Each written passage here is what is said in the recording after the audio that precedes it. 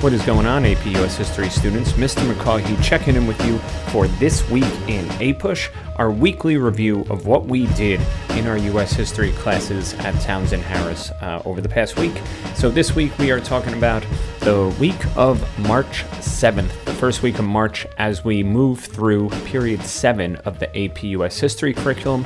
And really our focus of this week was what was happening in and around World War I in America, both in the country and abroad. So that's how we're going to break this episode down. We're going to look at a few different things. We're going to look at America's role in the war itself, and more importantly, what was happening at home, as we spent a little bit more time focusing on that. As a reminder, we assigned some Heimler videos just to give you some background information, but we'll review some of that here right now. So when we think of World War I, we're thinking of the years 1914 to 1918.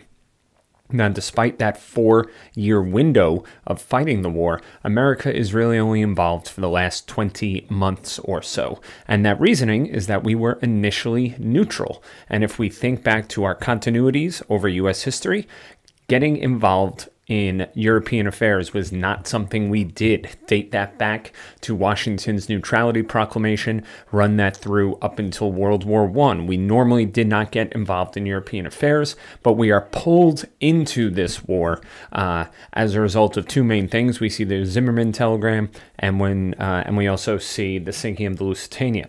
Now, let's be clear that there were also powers within the United States, primarily banks, who were financially invested in a Great Britain and Allied victory. So that is definitely part of the force that is pushing us into this war.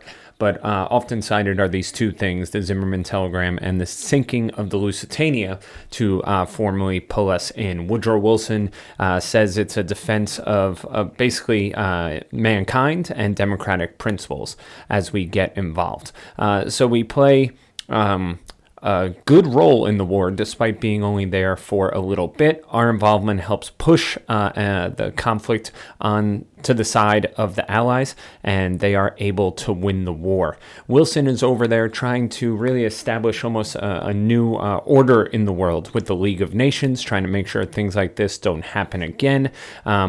He's trying to keep things cool. A lot of the European powers really want to punish Germany for starting the war. And what happens is the Spanish flu is raging around the world at this time. Wilson actually gets sick with the flu while he's there, and he's not able to get involved as much as he would have liked to in the negotiation of the treaty, as well as the League of Nations. So what we see is the Treaty of Versailles ends up being very punitive and harsh towards Germany.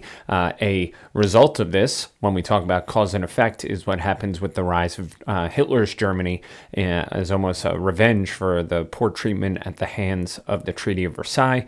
And despite the fact that Woodrow Wilson helps craft the League of Nations, and it's essentially his idea, America does not join the League of Nations as a result. So those are just some of the big ideas in terms of World War I abroad.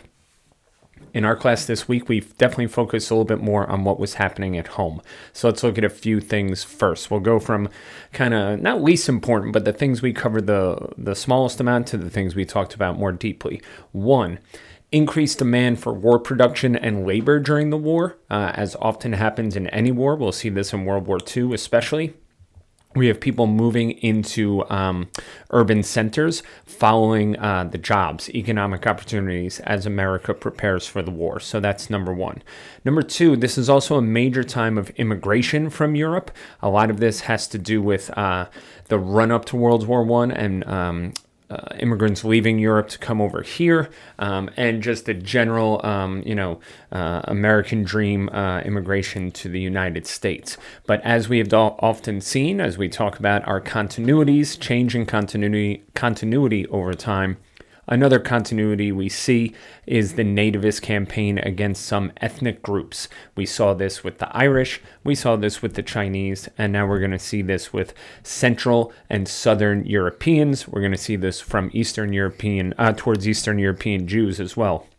what comes out of this, and we'll talk about this during this week's classes on the 1920s, is we see the Immigration Act of 1924. We see quotas being placed on specific countries and ethnic groups that limits the amount of immigrants who are able to come in from there.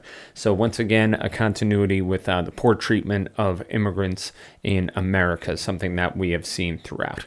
Now let's talk about the things that we really focused on in class.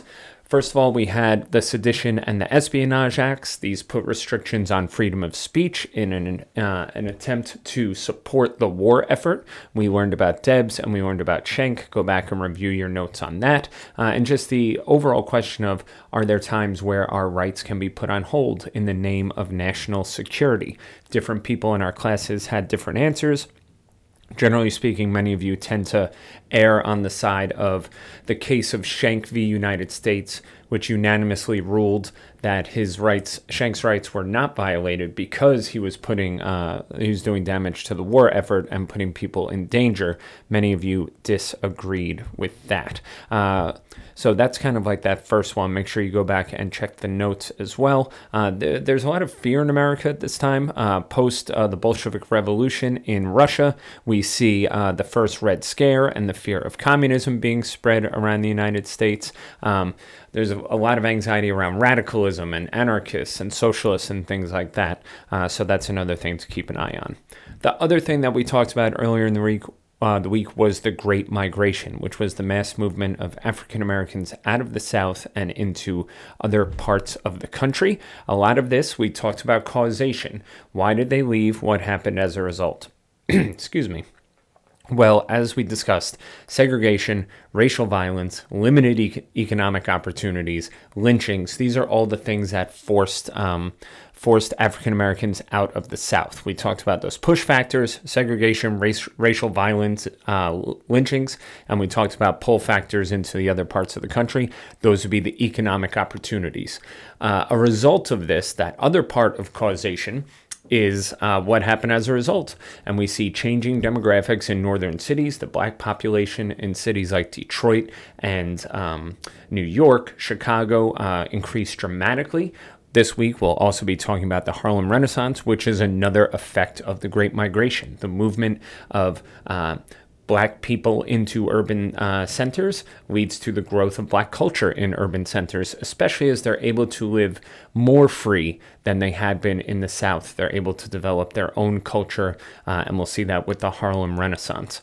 Despite having more opportunity and less racial violence, although there was some throughout, African Americans are still going to encounter discrimination when they are in these northern cities. So just because they move out does not mean that there's kind of that magic wand waved and there is no more racial discrimination. They'll still suffer through discrimination. We saw this in the Great Migration series paintings. I hope you enjoyed that. We really love teaching that lesson. We definitely recommend going back and checking that out.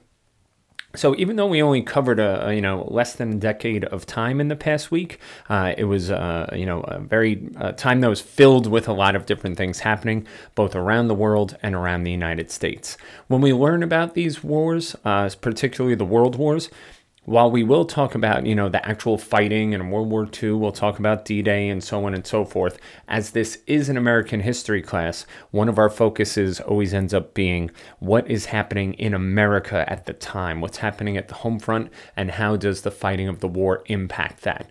Later this week, we're going to start learning about World War II, and we'll see the impact of the war on the home front, particularly when it comes to the second wave of the Great Migration and the role that women play in the war effort as well. So keep an eye out on that. All right, so that's going to wrap us up just for this week in our review. A couple big announcements. This week, we're going to study the Great Depression and the New Deal, as well as World War II. Upcoming important dates, we have the Period 7 menu assessment. We're going to work on that in class on Thursday, March 24th. That is 1 week from this upcoming Thursday. That's also the day of our third edition of the Expert Series with Dr. Michael Glass from Boston College talking about redlining.